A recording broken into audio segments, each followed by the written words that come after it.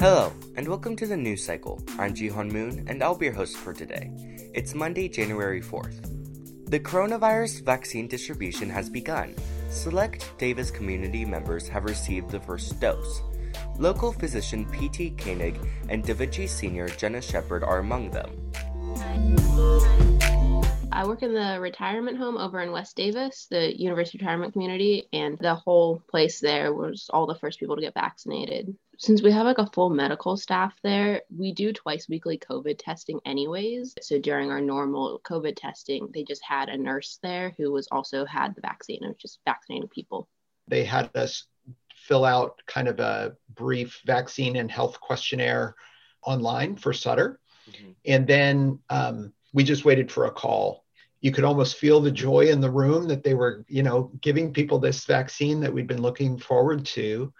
And, they went through some information again with us, got the shot, and had to wait for 15 minutes before we left. Pretty straightforward.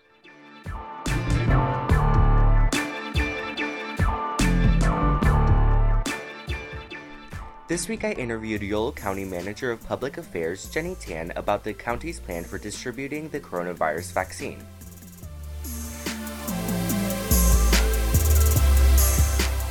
First off, could you talk to me about the current vaccine situation within Yolo County? So the vaccine situation is really fluid. The state provides us with guidelines of who's in what phase and who's in the tiers. They're in talks with healthcare professionals and scientists and the CDC. So we're mostly following along with what the state has set out for us. So currently we're in phase 1A, tier 1. And tier 1 has about 4 bullets, and we're currently in the second bullet. So the first bullet was our hospital acute care staff. So they have been vaccinated, those that wanted them, right? The second bullet is our senior care and long-term care facilities. So this started last week and it's continuing this week and next week, where we are working with all the facilities to get the vaccines to these different locations. It'll be for the staff and also for the residents. And again, the vaccine is not mandatory, so it's those people that want to get it. We're going to be starting on bullet 3, which is like our paramedics and our EMTs and our firefighters, other emergency service workers. I believe they're going to be starting next week as well. So we're kind of slowly moving through tier 1. All of the tiers go in order, so we can't start phase 1A, tier 2 until phase 1A, tier 1 is done. We're not likely to start tier 2 until I think maybe mid or late January, just kind of looking at our schedule. But that could change, right? It really depends on the facilities. It depends on how many people get vaccinated at each facility. So we could move a lot faster. We could move a lot slower. It also depends on how many vaccines we get. So we've gotten a good number of vaccines in already. We've gotten, I think, about 1,900 of the Pfizer vaccines and about, I think, 2,500 of the Moderna vaccines. The Pfizer vaccines are 21 days apart, and then the Moderna vaccines are 28 days apart.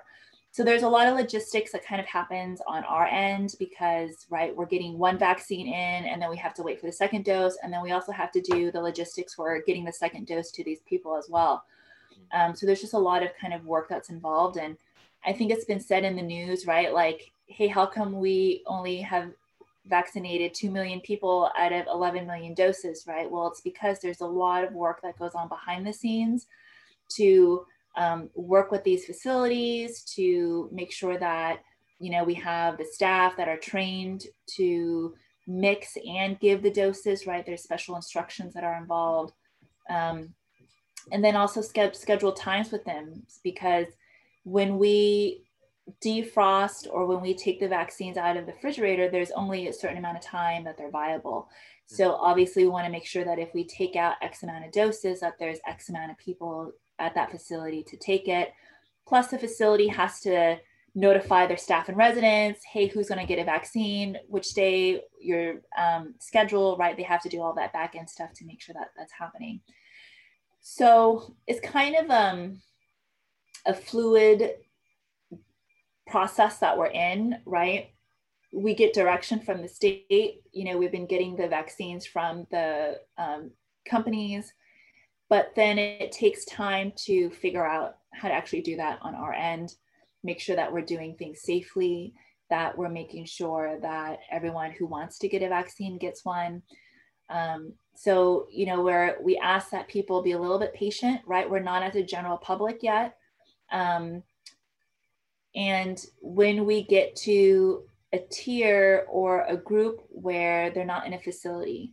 So, right now it's a little bit easier because like nursing facilities, right? We can go to that facility and then start vaccinating people. But when we start to do like teachers, for example, does that mean we're working at each school district, right? Each school site, or are we doing maybe like a drive-through clinic, right? Like figuring out the details with that industry or sector to make it as easy as possible. Or, for those that are 75 and older, there are going to be some that are immobile and can't leave their house. So we need to figure out a way of how to like give them the vaccine if they want it, right? How to safely maybe go to their house while also protecting the health of the person who's giving the shot. So there's just a lot of things that are involved on the back end, but we are starting the process. We have kind of turned that corner, but the public does need to be, I think, a little patient as we kind of go through all of these phases.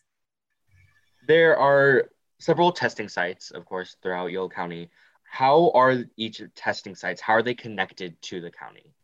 So for the most part, I know of 3 different types of testing sites. So there's the ones that Healthy Davis Together does, right? Those are mostly in Davis or at the Mondavi Center and the Davis Senior Center. Those are the city and the colleges, like it's a collaboration between the 2 of them. We work together with them to kind of help them figure out, how to get that started. All of their positive cases get sent to the state and then also get added to our dashboard numbers. The negative cases or the negative tests, I think we're still working out with the state how that gets added to our dashboard.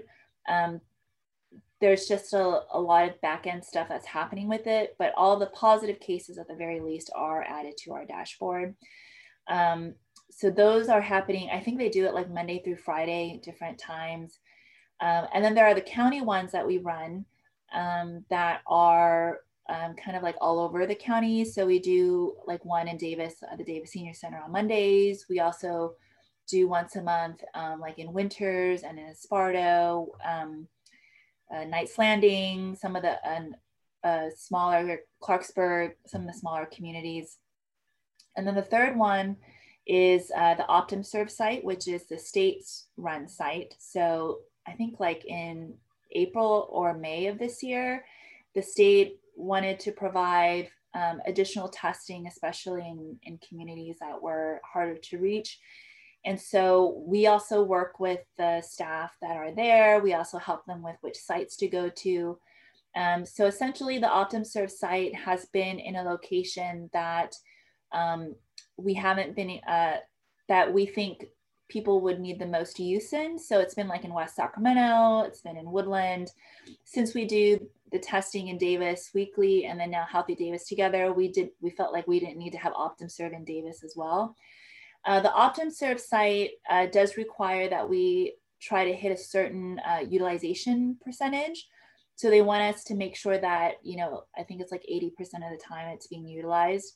And so that's why we tend to put it in a larger city like Woodland or West Sacramento, where there is a population that would use it pretty regularly.